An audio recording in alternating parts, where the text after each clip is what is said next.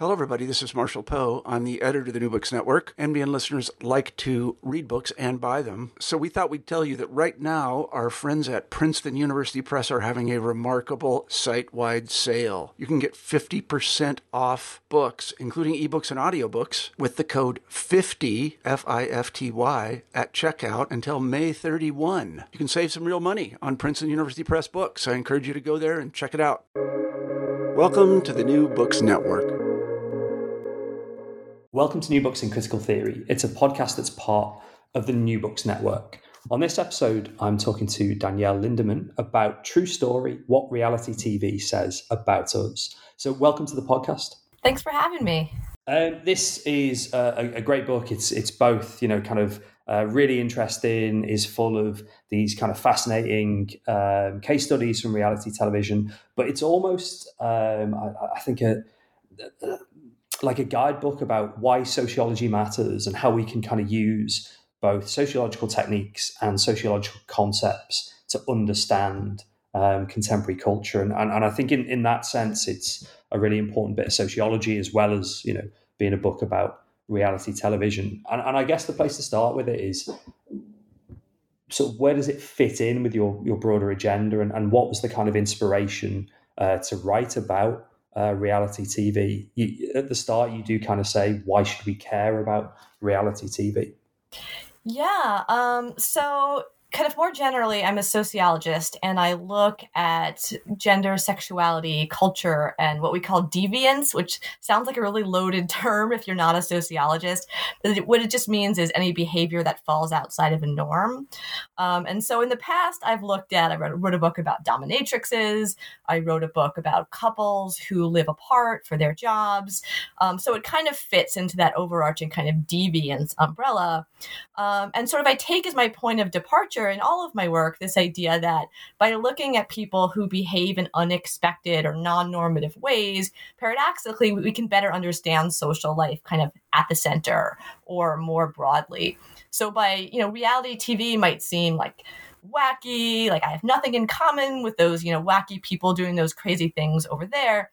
Actually, by looking at reality TV, we can come to a better understanding of ourselves. So that's kind of where it fits in my overall research trajectory.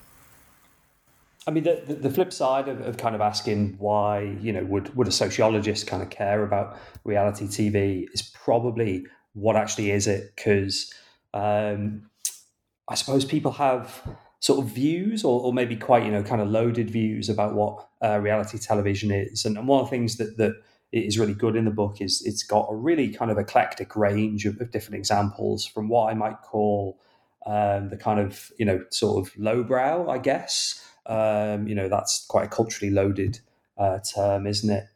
Reality TV, but through to things that I guess are more kind of, almost sort of documentary style, almost, indeed kind of sociological television shows. So what is it? What is this genre?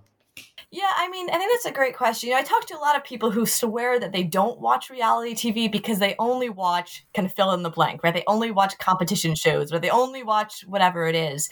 I don't really make a strong statement about, this is reality TV versus this isn't. I think, it's a social construct. We've created this idea of reality TV. And so like any social construct, the boundaries of it are going to be kind of hazy.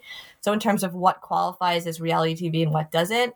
So I define it kind of broadly as, any television that primarily seeks to entertain rather than inform. So I don't talk about like news programs in the book, but also that feature ostensibly real people being themselves. And of course, to what extent is it real is another question, right? But ostensibly feature real people being themselves versus, overtly scripted shows. So it was really those sort of 2 points, this idea that it's primarily intended to entertain and that it features real people. And I mean, one element of that is in the title of, I guess, the kind of almost sort of canonical reality TV show, which was MTV's The Real World. And one of the things that, and I've mentioned, the kind of sociological lens in the book, but one of the things that the book does is sort of say, here's how sociology can be kind of useful to understand both reality TV, but also, what reality TV means and why it's important. And I guess it'd be quite handy almost to kind of extend that sense of what is reality TV by talking about the real world. Like, what made it different from other television shows? Why was it kind of important? Why was it a hit, actually? It's kind of one of those shows that I guess people have heard of and is in kind of popular consciousness in a way that maybe some of the other, shorter lived reality TV shows don't really kind of get that crossover. Yeah, I mean, so again, because it's a social construct, right, it's kind of difficult to pinpoint exactly where or when reality TV began. A lot of people would say that it began with that first season of The Real World in New York City in the early 1990s. Some people would say it extends back further than that. You could look at, the dating shows of the 1960s, or, a PBS documentary, An American Family, in the early 1970s. Again, I don't really weigh in about whether any of these interpretations are right or wrong. But the reason that I think that a lot of people pinpoint The Real World is because it really pioneered a lot of the conventions of reality TV that we see today and kind of take as a given, right? So the kind of serialized structure, the fact that there's kind of these narrative arcs that go over the course of a season, this convention of the kind of testimonial or talking head where the person is being interviewed and then it cuts to the action and they're talking about the action that we see on the screen. Kind of all of those conventions were kind of pioneered with that first season of The Real World, which again is why it was seen as kind of so revolutionary at the time and why a lot of people kind of pinpoint the origins of reality TV there. I guess one of the things you said there is that the basics of reality TV, and you mentioned, people will say to you like, oh, I don't really watch reality TV, because I guess they have associations with the more kind of contemporary, almost kind of game show style things like The Bachelor and The Bachelorette, and I was interested in those shows for two reasons. One was, I guess, the comparison with the real world and how these shows are, kind of still within that reality TV genre, but also really, really, kind of distinctive and different. But also because by the time in the book you're talking about The Bachelor and The Bachelorette, you're really bringing out actually issues around inequality in gender relationships. You're talking about the expectations that are in these sorts of shows about particularly kind of heterosexual white middle class coupledom and dating and stuff like that, which is really in contrast with what the real world was about, and I guess the kind of social life of America that the MTV show was trying to reflect. Yeah, so I argue in the book that not only can sociology, as you mentioned, sort of help us to better understand reality TV, but the other way around, right? Like reality TV can better help us understand the society in which we live. It really serves as a very useful sociological primer for a variety of reasons. And that's especially true of a show like The Real World, where you have it kind of artificially patchworks together people who were socialized in very different environments.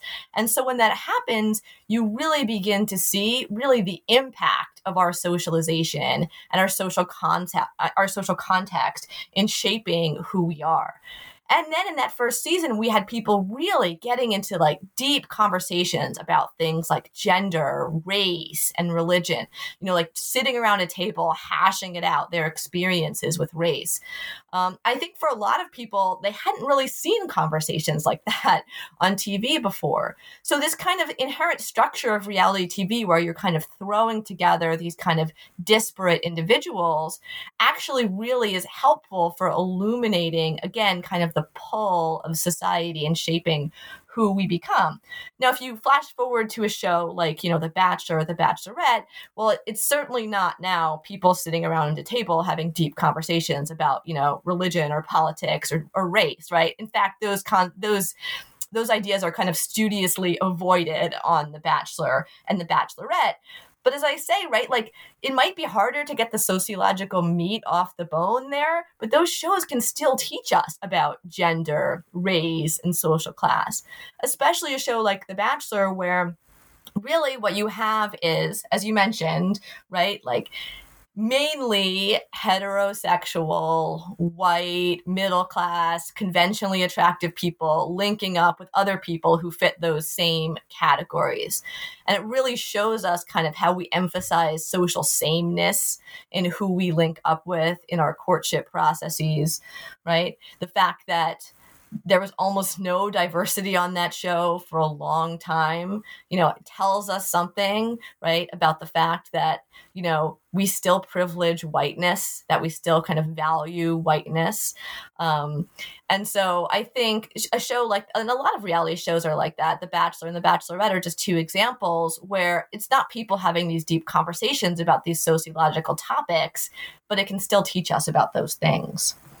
I mean, it's interesting the way you mentioned that kind of sociological interest in deviance. It's interesting the way that quite a lot of reality television really doesn't have much deviance in it, actually, and is really, I suppose, about sociologically showing us what the norms are, you know, almost kind of saying you should be watching these things and thinking about who isn't present, because, you know, the kind of act of exclusion is really crucial. And later on in the book, you start to, and I guess this is an extension of some of the themes around coupledom, middle classness, gender relationships. You think about motherhood and these ideas about kind of what a good and bad mother is. And obviously, like, one of the kind of central reality TV shows is Keeping Up with the Kardashians. It would be like weird for us not to talk about that, given how important it is. But you're not just kind of saying, you know, as maybe you'd expect, you know, like class relationships or money in Keeping Up with the Kardashians. You were interested in motherhood as well. And I'm keen to hear a bit more about that, particularly in that context of kind of what, I suppose, the norms and, you know, the ideas of deviance that are kept off the screen as much as what's put onto it. Yeah, you know, it's interesting because, you know, when we began this conversation, I talked about how, you know, I'm a scholar of deviance and reality TV fits into that, right? But ultimately, in the book, I really argue that reality TV, for as deviant as it seems, it paradoxically shows us how conservative we are in a lot of ways, how we kind of hold fast to ideas about things like motherhood, gender, race, sexuality. And it's really difficult to kind of move the needle. And we have a lot of like retrograde assumptions about those things. And so a show like Keeping Up with the Kardashians, I think it absolutely does teach us about social class. It absolutely does teach us about gender, which I, you know, do write about a little bit in the book. But I think when it comes to motherhood, we really hold fast to this idea of what Sharon Hayes calls intensive mothering, this idea that mothers should be kind of solely responsible for their kids. They should be responsible for their emotional well-being, their physical well-being, their academic well-being, and that should kind of all fall on mothers. And that's a very kind of historically and culturally specific way to look at mother, and class-specific and racially specific way to look at motherhood. But it's interesting to think about how we interpret someone like Kris Jenner, who often ends up on the kind of worst mother lists, listicles, right, online, and why she does. And I think one of the reasons for that is because, you know, we kind of want mothers to be intensive, but not too intensive to the point where they're helicoptering. And she's someone who comes across as kind of straddling those two extremes, where she seems really kind of absent from her children's lives in some ways, but at the same time, too intensively involved in their lives in other ways. And so she's not able to kind of hit that sweet spot of intensive mothering. So a show like Keeping Up with the Kardashians shows us that, like, as wacky and deviant as we think the Kardashians are, again, they're just kind of showing us how we kind of keep returning to these like conservative ideas about what makes a good mother, what makes a good woman, what makes a good person. What are those same, as you put it, sort of conservative ideas when we're thinking about children? So you talk a lot about both the sort of junior versions of reality shows. So there's a junior MasterChef, you know, where Gordon Ramsay is like better behaved. Yeah. on the adult one. The bar is low, but yeah. You know, and sort of like, you know, less kind of angry and sweary. But there's also Things like Toddlers and Tiaras, which is sort of a beauty pageant show. There's various ones that are like kind of from the mother's perspective, but actually not kind of either. And then there are shows where almost the kind of cliched view of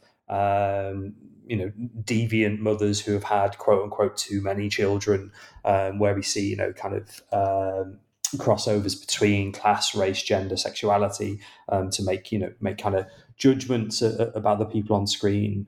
And I'm interested to continue that theme of sort of how our norms reinforced around childhood, but how at the same time is kind of deviance presented as deviance almost in the bad way in American reality TV. Yeah, I mean, there's so much happening there around childhood, right? And I think, one of the things reality TV does, it shows us kind of our cultural contradictions in the way that we think about childhood. So, for instance, we think about childhood as being this safe space, like separate from sexuality. We don't sexualize children, except that we do all the time. On a show like Toddlers and Tiaras, the children are being sexualized, right? At the same time, on a show like 16 and Pregnant, you hear these girls talking about how they had never been talked to. They've never gotten any kind of sex ed, right? So it's this sort of paradoxical relationship where we see childhood, the kind of boundaries of childhood. It's this space like apart from adult sexuality, but at the same time, you're kind of including children. We're talking about children in kind of sexual terms as though they're sexual beings. Which is really interesting. And I think also, it just shows us, again, the way that we think about childhood in a particular way that is very culturally and historically specific. This idea that childhood is this like separate space from adulthood, that children need to be kind of protected. They're not just little adults, they're separate creatures who need to be protected. They don't have the skills that adults have. They're kind of in that separate space, right? That's why Gordon Ramsay is not screaming at the children, right, on his show, but he's screaming at the adults.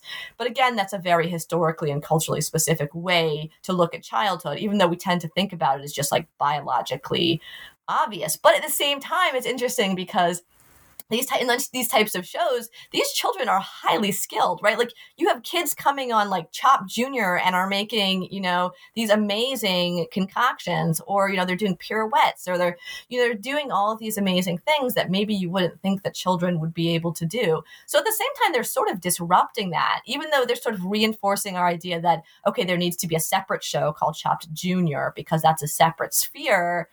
When you see actually the children on these shows and the sort of heights to which they can, ascend, it's really interesting and kind of disrupts our assumptions about what childhood is. Who is actually watching?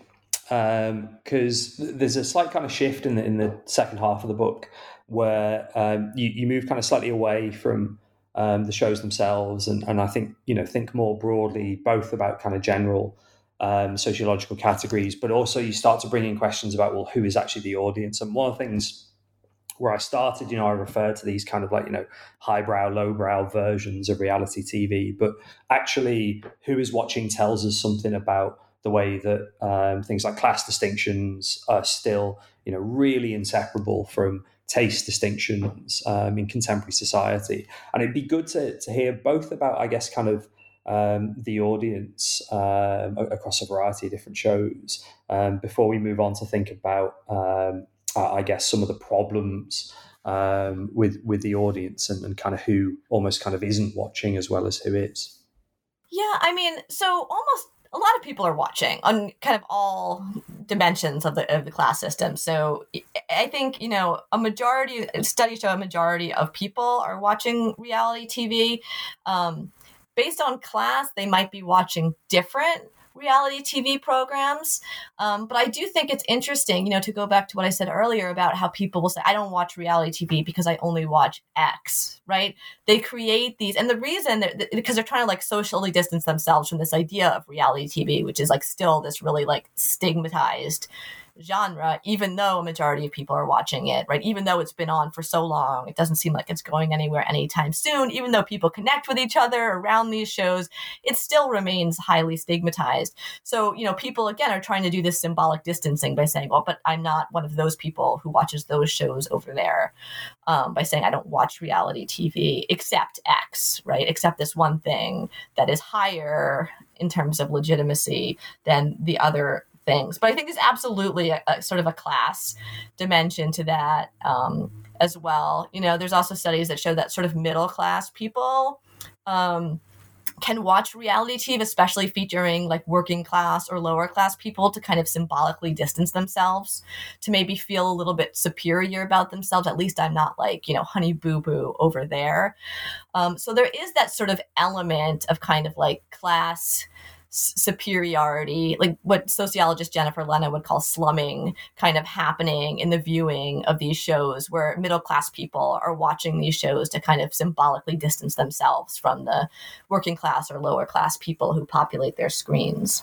I mean, it's kind of fascinating how to describe it, the kind of use of reality TV that comes up at the start of that second half of the book, and it connects directly to questions about representation. And again, actually, given you've just said the sort of variety of shows that are under the reality TV banner, it's kind of a bit mean to kind of say, well, how is race represented? What about gender? What about sexuality? But how is race represented in terms of, I guess, kind of what are the racial politics of contemporary reality TV? I was struck actually by repeatedly through both sections, both halves of the book, you're kind of highlighting how it's notable that there are very narrow lanes that people of color are kind of fitted into in reality TV. There are controversies around the whiteness of some of the bigger and more famous shows, and the shows will often, respond with like, well, we had like this one contestant, or we did, a specific kind of week or something like this. But actually, the kind of racial inequalities are fairly set and are fairly kind of continuous. Yeah, so it's really nuanced, right? So, racially, historically on reality TV, people of color have been more often represented on reality TV than they have within other forms of media. So representation on reality TV kind of writ large, and yes, there are specific programs with almost zero representation, right? But just taking it as a whole, representation is relatively high compared to other forms of media. Now, in terms of what's being represented on the show, as I discuss in the book, there are a lot of sort of negative stereotypes about marginalized groups, including racial minorities, that persist on reality shows, that are kind of historical stereotypes that go, you can trace them down to like minstrelsy and see how over the years they've persisted and kind of like pool in the well of reality TV. At the same time, some scholars, including scholars of color, have argued that people on these reality shows kind of lean into these stereotypes, like someone like Cardi B, and kind of laugh all the way to the bank. So there maybe is an element of resistance in that.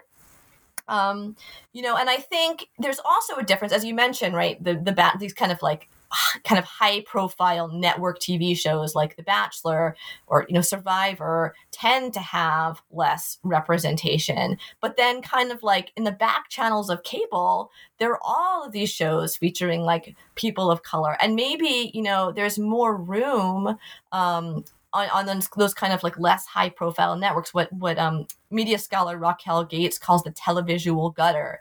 There's kind of more room in the televisual gutter to kind of like be more diverse and show different dimensions of, people of color than there is maybe on a network like CBS or NBC. So I think, again, like you said, right, it's really hard to make kind of one universal statement about like what's happening with race on reality TV, because it is really multifaceted and nuanced. I mean, one area where there probably is, I guess, more of this kind of universal statement and where you see less of, I guess, the kind of sense of resistance or indeed, contestants playing with the genre and with the genre conventions is around the representation of sexuality. And I found it particularly fascinating towards the end of the book where you make this argument, which I think is really compelling, that although there is a lot of, I guess, kind of gay-friendly space in reality TV, it's a very narrow version of queer sexuality. It's, white gay men, essentially.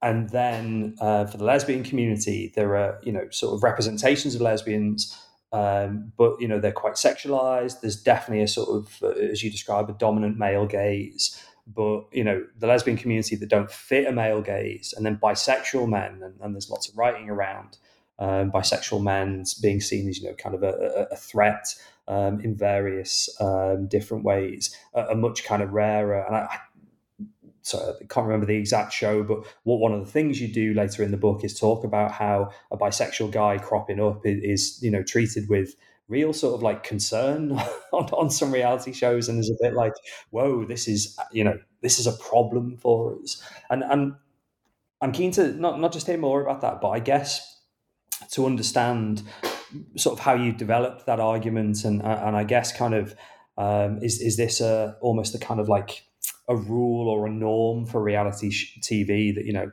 it can have queer diversity, but it's only of a particular kind of male gaze kind. Yeah, I think for me, like one of the most interesting things about reality TV is not only who's on it, but who's not on it, right? I talk about in the book, Asian men you don't often see on reality TV, and what that can tell us, right? Bisexual men, similarly, you don't often see on reality TV or other forms of media, right? There is this kind of erasure of bisexual men, across the board. That's not just a reality TV problem, but what can that teach us kind of, about ourselves? And I think, but bisexual women are there, and it's interesting, again, because I think we maybe tend to think about reality TV, again, it historically has been more diverse than other forms of media, in terms of queer representation, in terms of representation of people of color. But yes, that diversity in some ways is limited, right? When it's mainly white gay men who are representing the queer community on reality TV. So I think, one of the things I say in the book is, so why don't we see more, say, lesbians on reality TV, even on networks like, like Logo, which is, is geared toward the queer community. I think, one of the things is that reality TV traffics in stereotypes. So you have to think about what are the stereotypes about people in those groups, and do they align with the types of people that typically populate reality TV? So if there are stereotypes of lesbians as being, like Earth Mother hippies, or just like all business and serious, right? Those don't necessarily seem like stereotypes that align with these caricatures that populate reality TV. And so similarly, like when I talk about Asian men, right? Why are there, like in The Bachelor, there's no, or The Bachelorette, there's almost no Asian men ever. What are the stereotypes that we have about Asian men? About being these quote unquote technical robots, as I quote that I use in the book, right? Does that align with these like fantastical characters that we want to see on reality TV? Maybe not. And so you see that kind of exclusion there. But yeah, those like moments of erasure where you think it's this incredibly diverse genre, but there are these like entire categories of people who are nearly erased, which to me I find fascinating.